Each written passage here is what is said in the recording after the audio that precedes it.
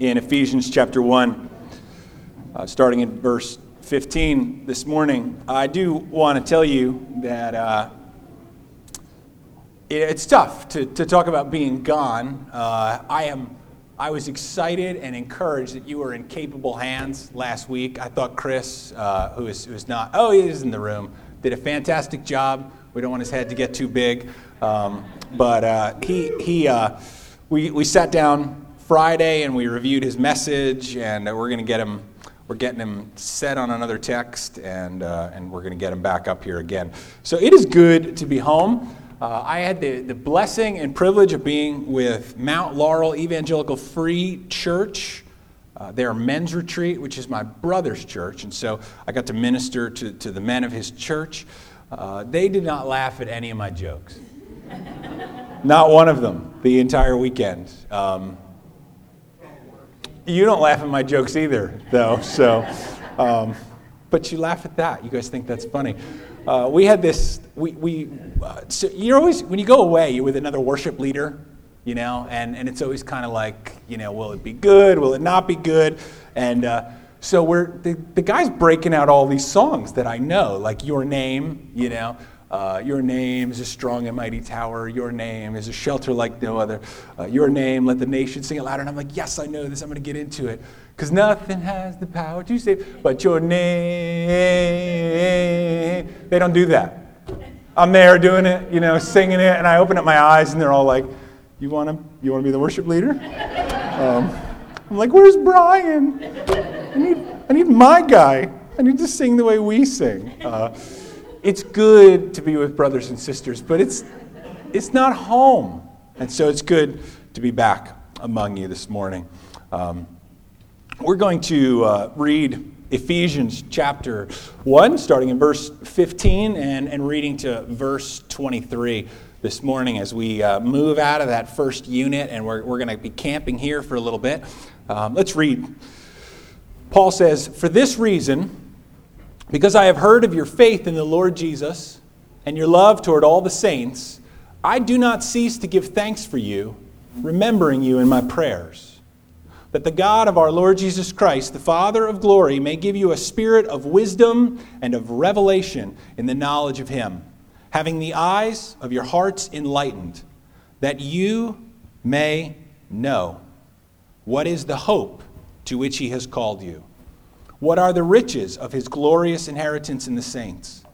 And what is the immeasurable greatness of his power toward us who believe, according to the working of his great might, that he worked in Christ when he raised him from the dead and seated him at his right hand in the heavenly places, far above all rule and authority and power and dominion, and above every name that is named, not only in this age, but also in the one to come.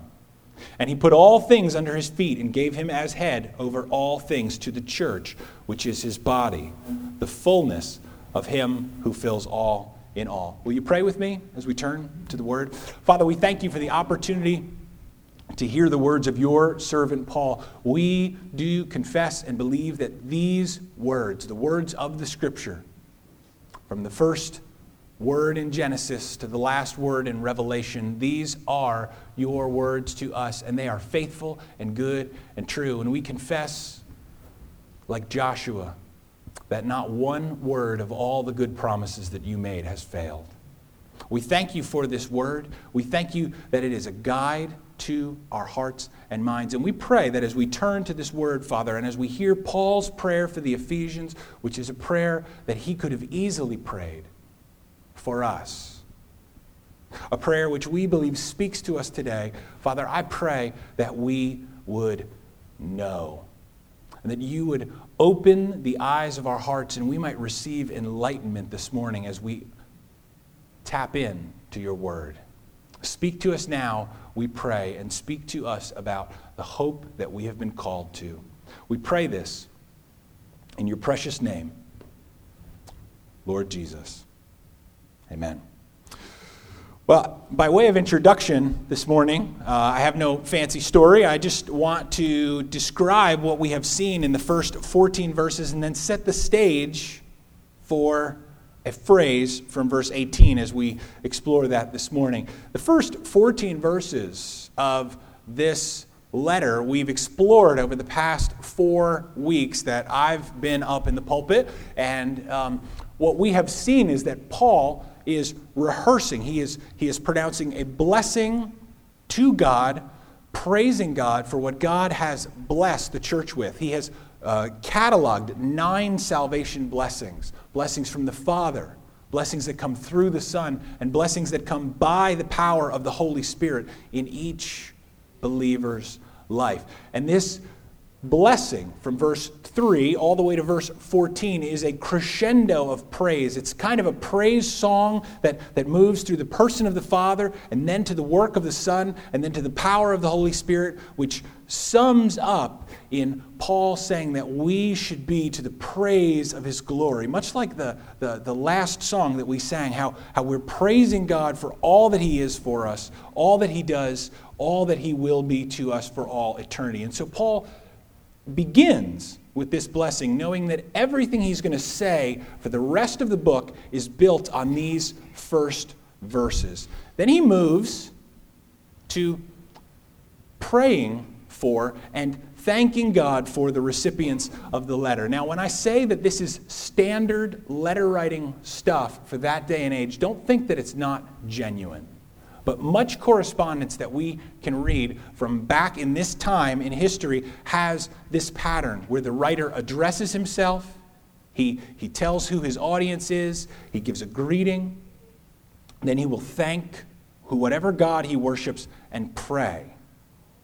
Paul, though, when he does this, he doesn't just use this as an opportunity to kind of sign off some greetings like we might when somebody sneezes and we say almost thoughtlessly, God bless you, right? I mean, do we really think when somebody sneezes, are we really saying, now, brother or sister, may the God who created heaven, the God who created heaven and earth and who sent his son Jesus, may he abundantly, richly bless you in all that you do? No, we're just kind of like, God bless you. Which is much what people in that culture would do. They would write a wish, a blessing. Paul, though, takes this as an opportunity to say what he's been laboring over in prayer for them, what he has been praying for, and what he hopes that they will come to know, okay? Let's look at our text here. Paul says, for this reason, okay, because I have heard of your faith in the Lord Jesus and your love toward all the saints, I do not cease to give thanks for you, remembering you in my prayers. Paul is convinced that these are true, solid, faithful believers. He's heard of their true belief. Verse 15 says he's heard of their faith in the Lord Jesus and their love toward all the saints. Now, just in case anybody thinks that John Calvin's all like predestination and election, he's got a great quote that doesn't have anything to do with any of that. He says this, observe here. He's such a pastor. I love him. Observe here that under faith and love, Paul sums up the whole perfection of Christians. He says faith in Christ because Christ is properly the aim and object of faith. Love ought to embrace all men, but here the saints are especially mentioned because love, properly ordered, begins with them and then flows to all others. What we see in the first verses of this letter is the gospel itself. From verse 3 to verse 14, Paul lays out the richest blessings of the gospel, and then he says this, you, Ephesians, are people who are living in the good of the gospel. Ground floor commitment.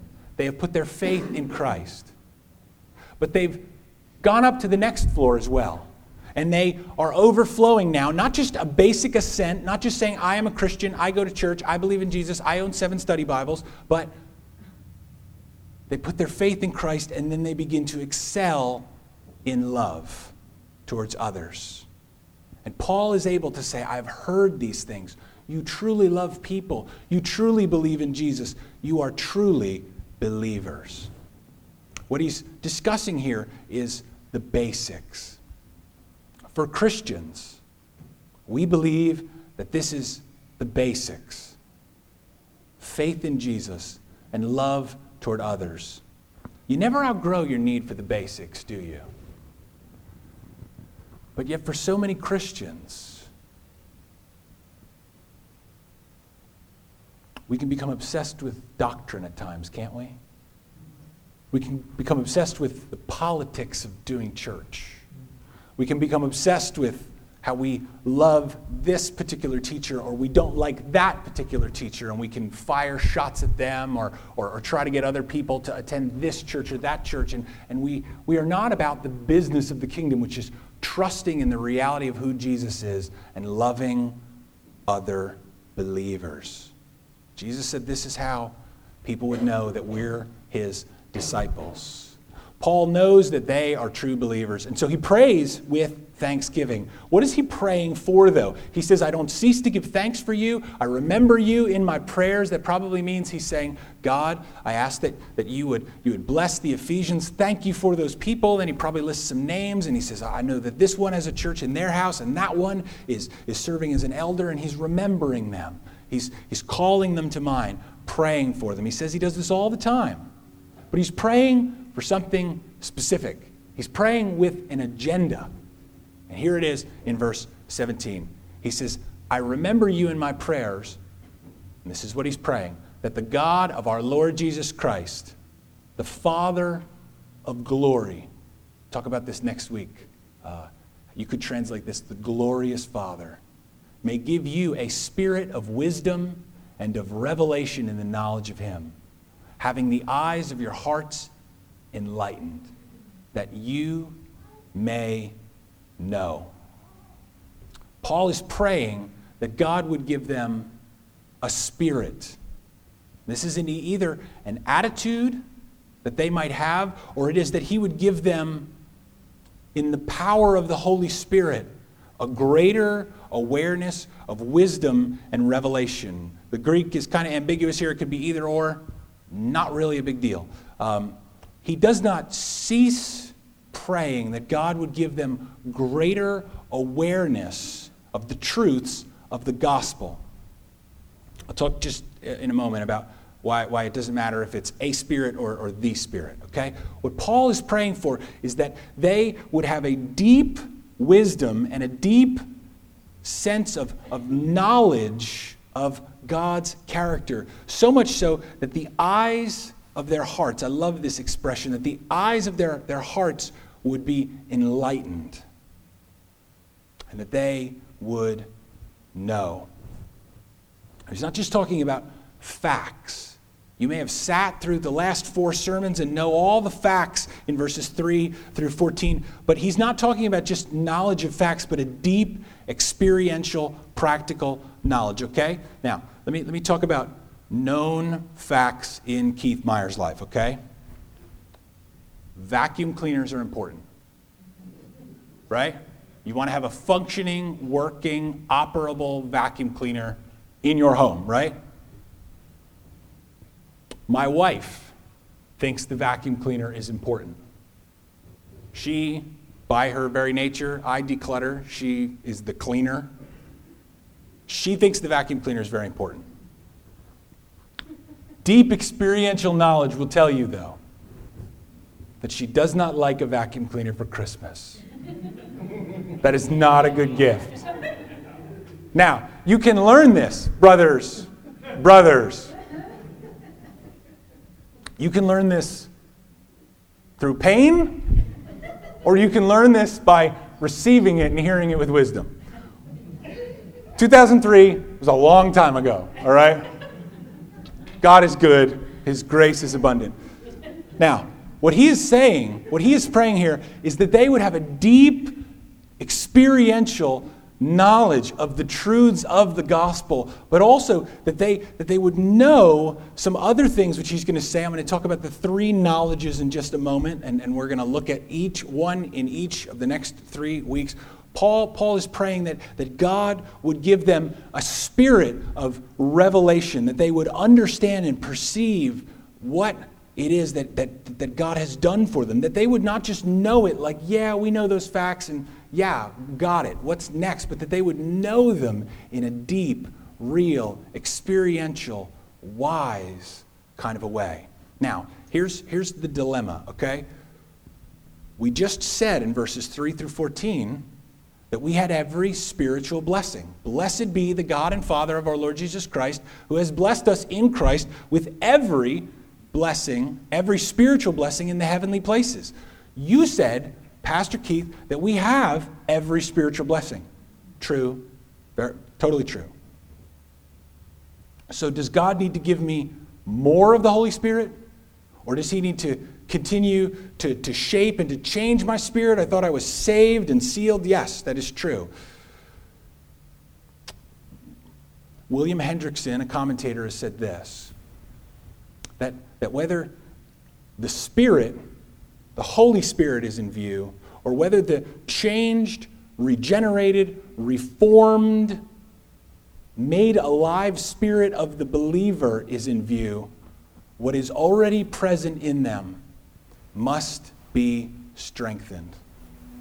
What is already alive and active within us, whether it is the Holy Spirit himself or whether it is our spirit which has been made alive by the gospel, what's already present in the believer's life must be strengthened. So Paul is praying that God would grant them this spirit and that they would grow in wisdom and knowledge. This shows up a couple times in scriptures. Ephesians 3:16, Paul says, according to the riches of his glory, may God grant you to be strengthened with power through his Spirit in your inner being. The believer has what he needs or she needs to begin their walk with God, but they need to be strengthened. Philippians 1:6, I am sure of this, that he, that is God the Father, who began a good work in you, will bring it to completion at the day of Jesus Christ. What Paul is praying is that these believers would so see the light of God's revelation to them, the true awareness of what God has done for them in the gospel, and that the eyelids of their heart, the core center of their being, that their eyes would be opened wider and wider, and that they would know the reality of what God has done for them in the gospel. Okay? Principle, and then the introduction to these three knowledges will be over, and we're going to get into the first one. Here's the last principle. Paul is praying that they may know. Because as believers, when we know, we grow. When we know, we grow. The best fertilizer for Christian growth is not merely faith or expressing love, but true knowledge. Okay? John Stott says this, growth in knowledge is indispensable to growth in holiness. I love what Warren Wiersbe has said on this subject. He says, to know God personally is salvation. We see this in John 17:3. This is eternal life, to know Jesus Christ. To know God personally is salvation. To know God increasingly is sanctification. To know God perfectly is glorification. Now, if you're wondering about a Christmas gift for your Bible reading spouse or someone that you love who's looking for some additional help on the Scripture, I could recommend no better than my very good friend Matthew Henry. Okay, I've got a picture of him I want to put up on the screen because I'm going to speak to you from him for just a couple moments because I think he summarizes everything that I have said up to this point. Okay, behold him in all of his awesomeness right there. I love this guy. I wish I could dress like that. Wind the clock back. This Halloween. Next Halloween. He says this. You can get his single volume Bible commentary. I love it. Paul's earnest prayer to God on behalf of these Ephesians. He has stored up these spiritual blessings for us in the hands of his Son. He has appointed us to draw them out and to bring them in through prayer. We have no part or lot in the matter any further than we claim it through faith and prayer. What he's saying here is that God has done all things for us in the gospel. He's given us the good of the gospel, and now we just need to say, yes, we believe it, and we're going to trust in it. And the more that we know, the more that we will grow. Now, this is what he says here. He's summing up what Paul is saying about praying and thanksgiving. He says, the graces and comforts of the Spirit are communicated to the soul by the enlightening of the understanding. Okay? We receive the blessings of God's goodness in the gospel. We appropriate them to our soul by our knowledge. He goes on. Satan takes a contrary way. He gets possession by the senses and the passions. Christ by the understanding. I love that. That's so good. I've said about him before. You could put this stuff in fortune cookies. Sell it at a Christian bookstore. Christians should not think it enough that they have warm affections, but they should labor to have clear understandings. They should be ambitious of being knowledgeable Christians and judicious Christians. What he's saying here is that the more that we are aware, the more that we believe, the more that we see the reality of our faith, the reality of what God has done for us in the gospel working out in our life, the more that we know the Word, the more that we believe the truths in the Word, the more that we experience them active in our life, the greater the change in our life will be. It's not just being a loving person, although that is important. It's about seeing God clearly, letting the light of God's revelation penetrate our heart so that we will have understanding. This is what Paul is praying for them. But he prays about 3 specific things, okay? It was a long intro, over. Moving in to the actual sermon. 3 massive pieces of information. We see one in verse 18a. Paul says that he's praying that they may know. And then he mentions, what is the hope to which he's called you? Second, what are the riches of his glorious inheritance in the saints? And third, what is the immeasurable greatness of his power toward us who believe? I call this the Oreo cookie right here. I'll explain next week, but next week is the center. It's the cream filling. I have not found a phrase in this book that I delight in more yet. I might. This is the top part of the cookie here, okay? And the bottom of the cookie is the third part, and it's just like it. 3 knowledges, so that we will not forget God's face. We will not forget his benefits toward us and drift away from him, walking through our life in a drudgery of religion. He says that he prays that God would give them an understanding that they would know what the hope is to which he's called us. If you're here this morning and you're not a believer, let me phrase it this way. If God is calling you in the gospel, if he's calling you to himself, and I believe he is, Jesus went to the cross so that whosoever will could come to him and know that God loves them and that they can be saved from their own sins. What is it? What is God calling you to? What is he drawing you into relationship with him for? And let me urge you to run to him, to call upon him, and to be saved. Now, I said I love Matthew Henry. I love him. Is he still up there? No? All right, good. I'm about to insult him. This is typical of the commentaries I was studying as I'm getting ready. Paul has given this massive buildup. And then he says that he wants us to know the hope that we've been called to. And then I read in my commentaries, in my books, I hear phrases like this. A gentleman by the name of Constable, who I love, Dr. Thomas Constable. I think he's a great man. I enjoy his commentary. But he says this: every Christian should appreciate his or her sure hope for the future that rests on his or her calling to salvation in the past.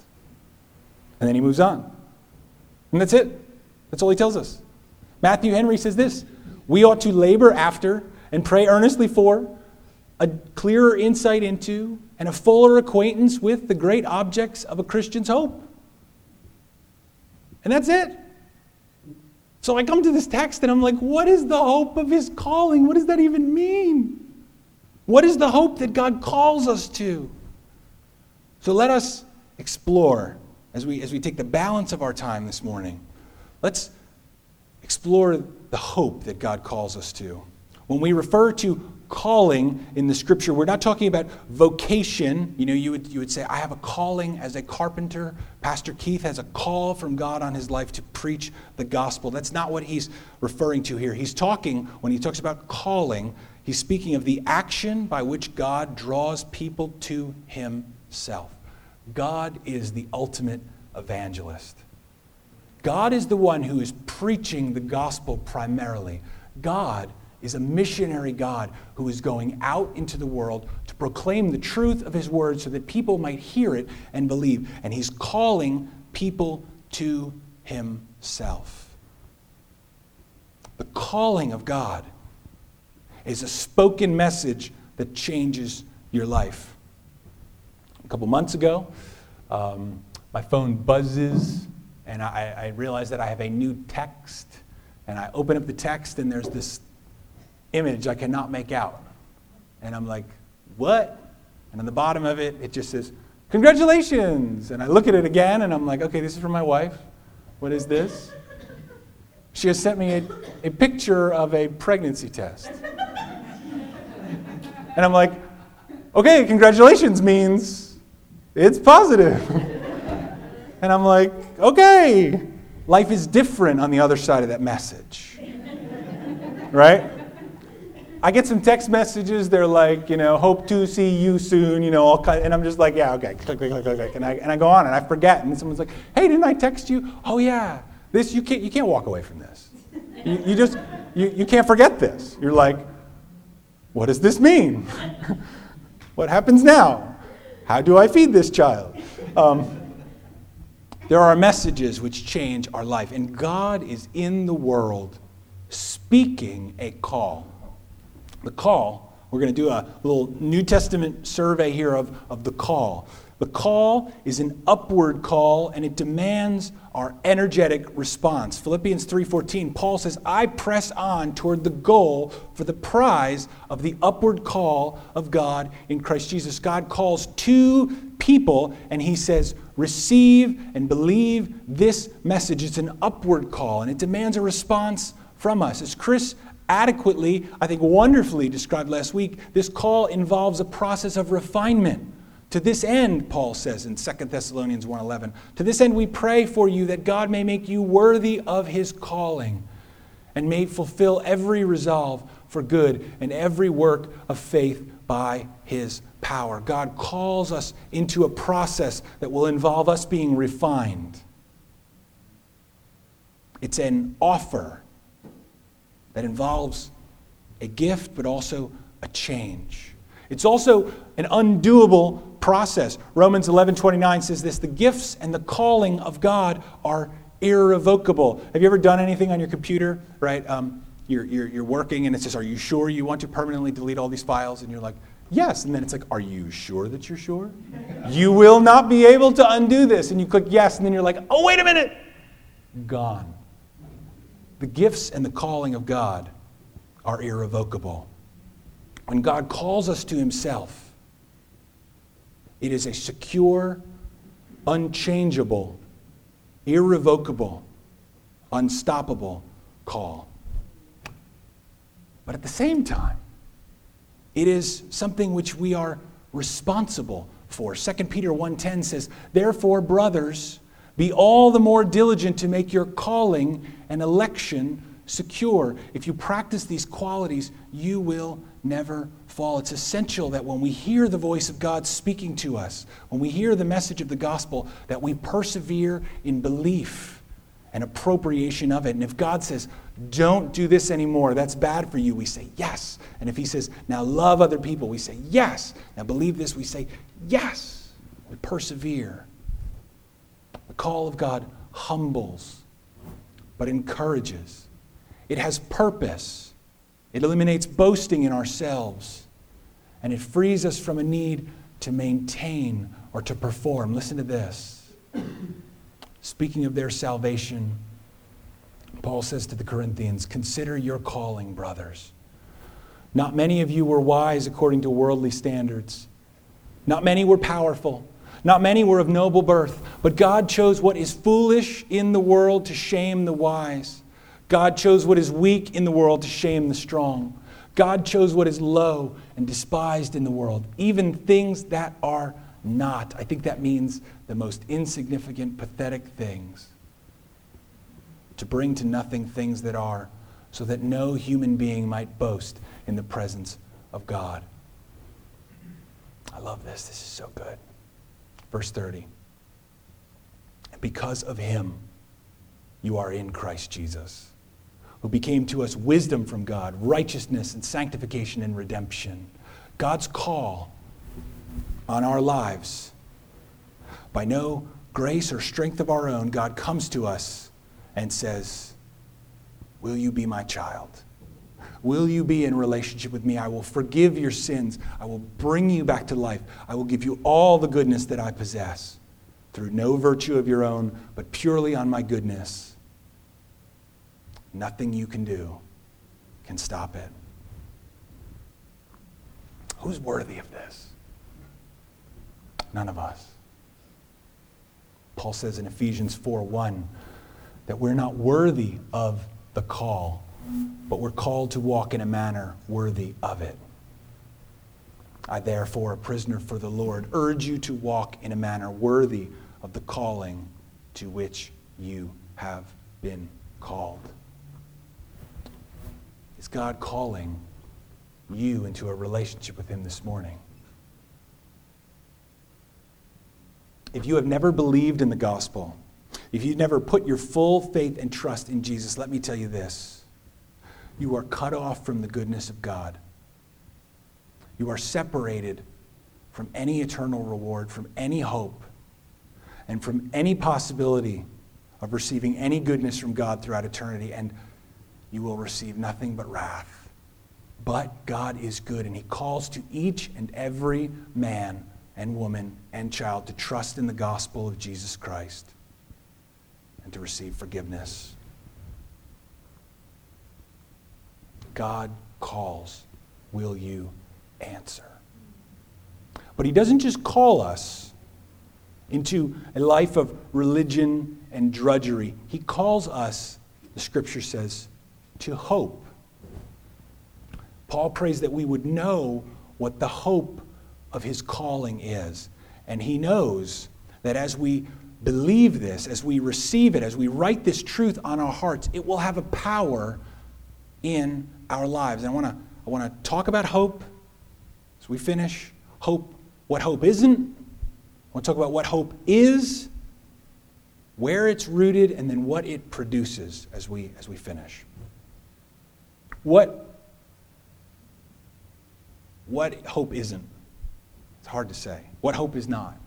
What's not hope? Hope isn't the way we use it today in our modern culture. Okay? When we speak about hope today, we talk about desire or wish. Many times when people use the word hope, they are crediting things to coincidence or praying for a miracle, right? Saying things like, "I hope the sun will shine tomorrow." Newscasters will say, "For now, all we can do is hope and pray. We can only hope." This is atheistic hope.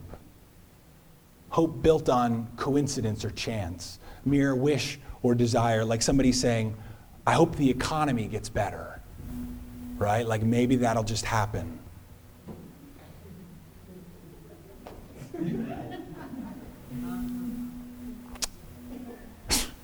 Thank you for at least an attempt at laughter there, one of you. It's like saying, "Hey, you never know. Let's hope." But that's not hope. Hope is not just a desire or a wish, though I confess this. Before I really dug into this, that's the way I treated hope. In Hebrews chapter 7, verse 19, Paul speaks of a better hope.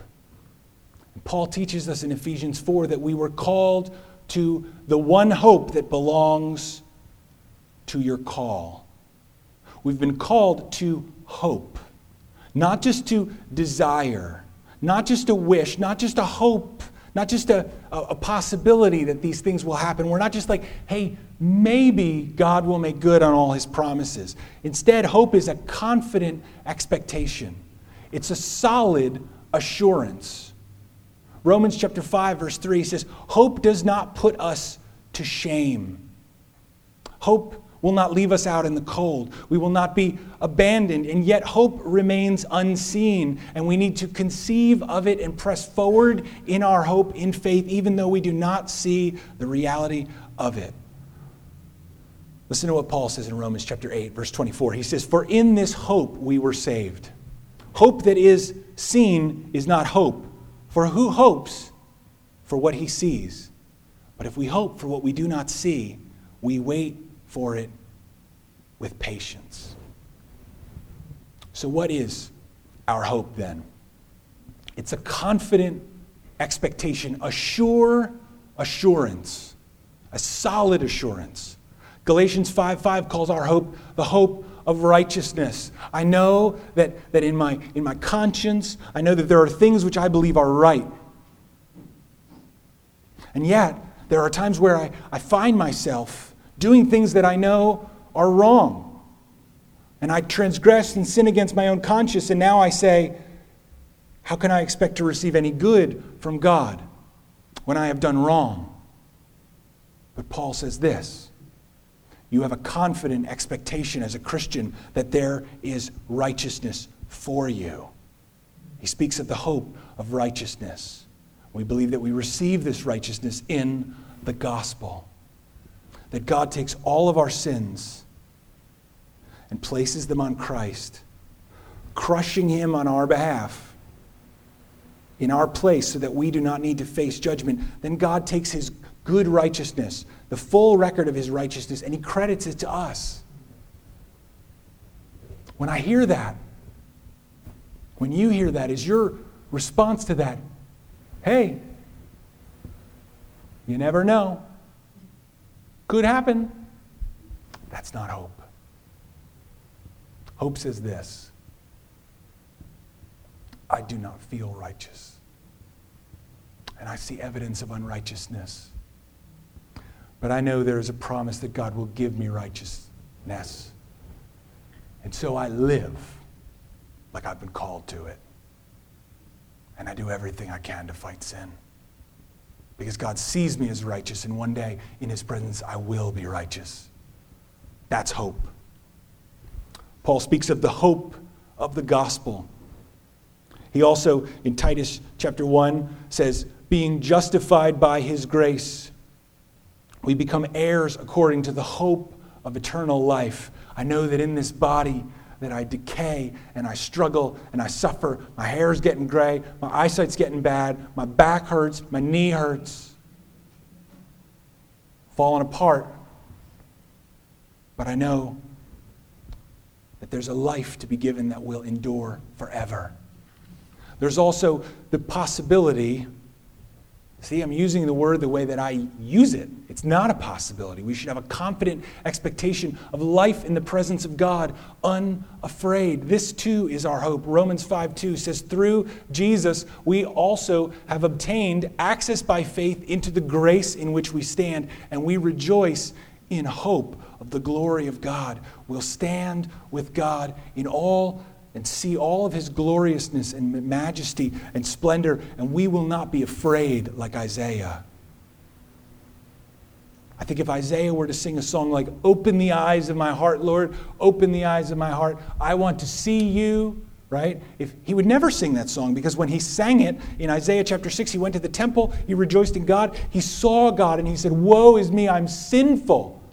I'm destroyed, I'm undone. And each one of us would do that if we did not receive grace from God. And we're able to stand in his presence clean and righteous and be unafraid.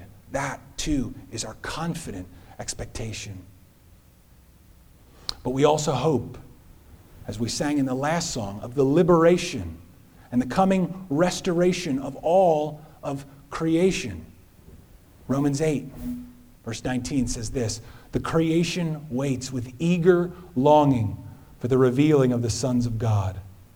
For the creation was subjected to futility, not willingly, but because of him who subjected it. God put creation in subjection in hope that the creation itself will be set free from its bondage to corruption and obtain the freedom of the glory of the children of God." All creation groans with this confident expectation that God will make all things new one day.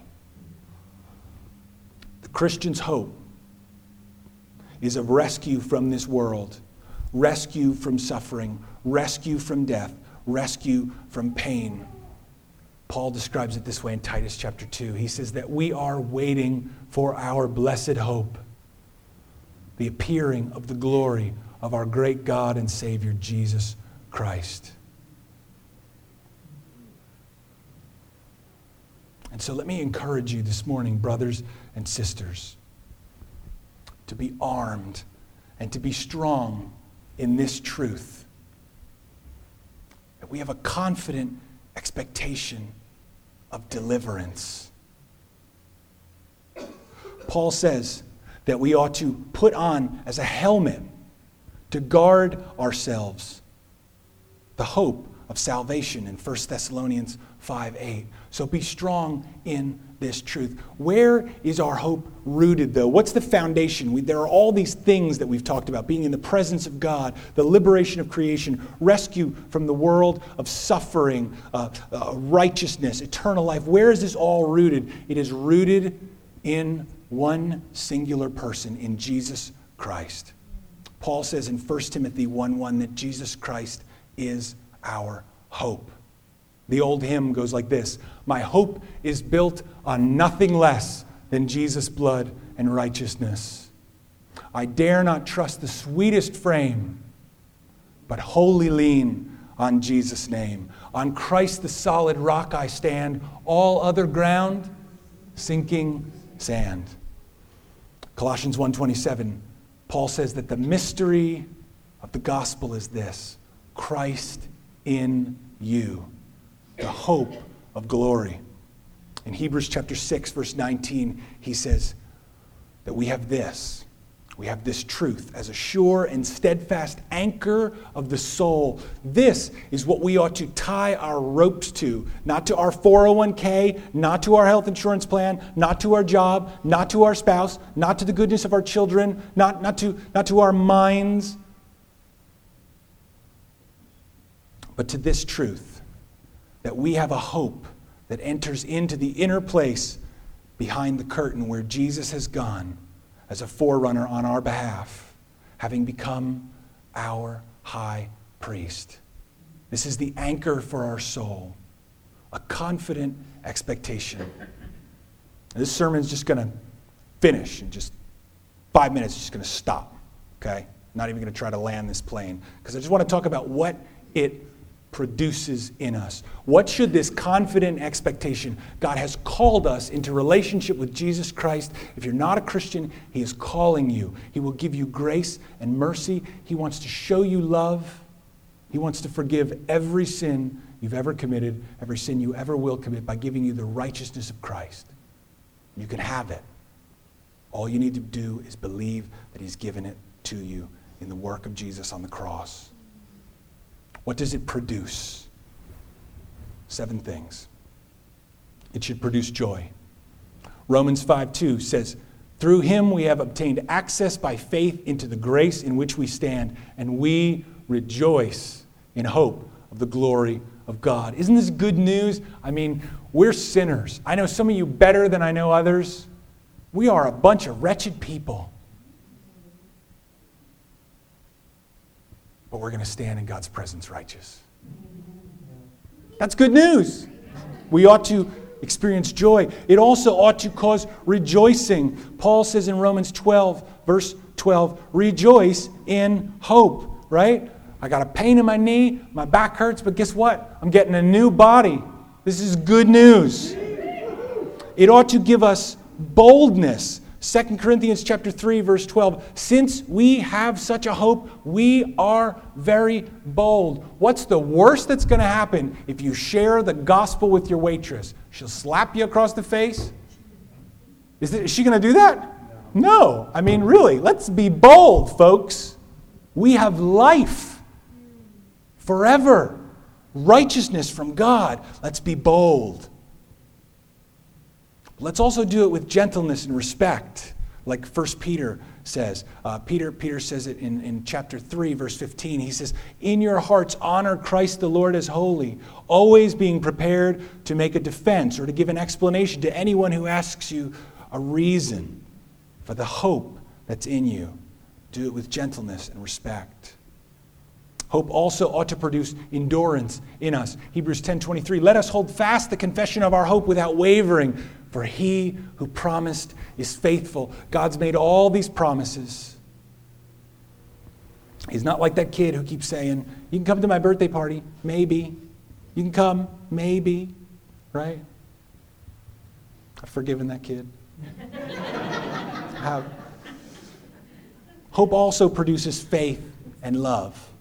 Colossians chapter 1, verse 3 through 5. We always thank God, the Father of our Lord Jesus Christ, when we pray for you, since we heard of your faith in Christ Jesus and the love that you have for all the saints. I think he said that somewhere else. Why do they love the saints? Why do they put their faith in Christ Jesus? Because of the hope laid up for you in heaven. I have a hope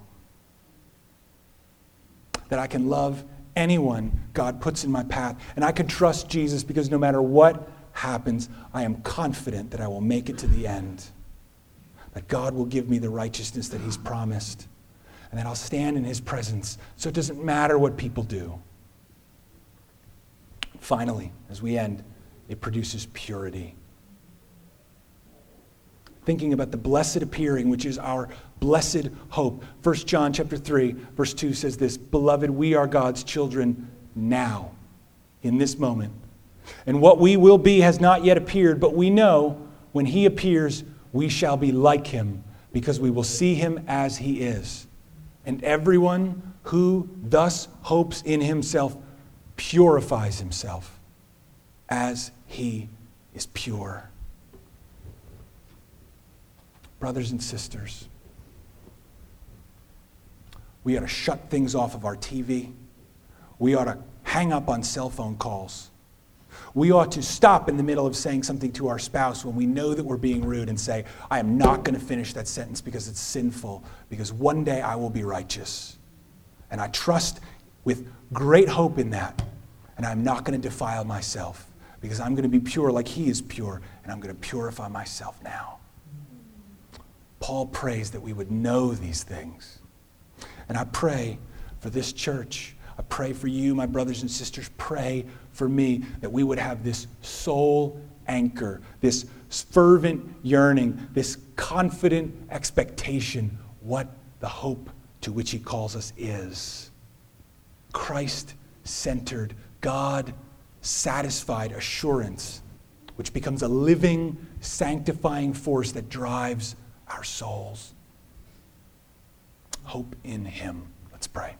Father, we thank you for your graciousness toward us. Father, I pray that each and every one of us would know, that we would come to greater and greater levels of understanding, that we would have experiential knowledge, Lord, as we struggle with physical illness, as we face pain in life, as we respond to fear and perhaps shrink back from sharing the gospel at first, but then push through it. Father, I pray that we would know, because you have shown it to us, the hope to which you've called us. Father, may we never think of the gifts that you've given to us in the gospel as possibilities. You never know. Maybe it's all true. But that we would have a confident expectation because of what you've done for us. Father, may we live in this hope. May we purify ourselves because of it. May we be bold. May we persevere in faith. May we do great works of faith and acts of love, not because we're good, but because you are good. We thank you. Father, if there's anyone here this morning who knows that they are a sinner, who has no hope, I pray that they would put their trust in you. And I pray if they do that they would tell someone about it so that they can become connected to other believers and grow.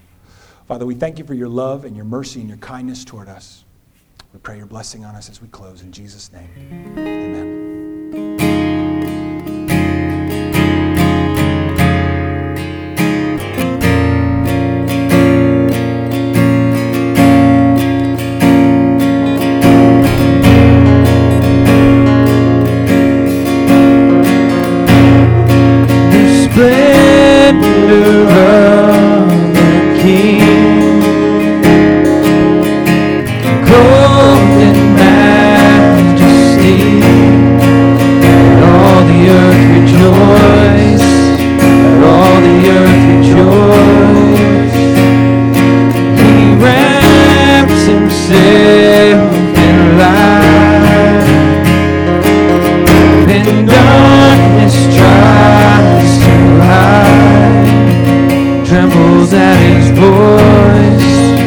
Trembles at his voice.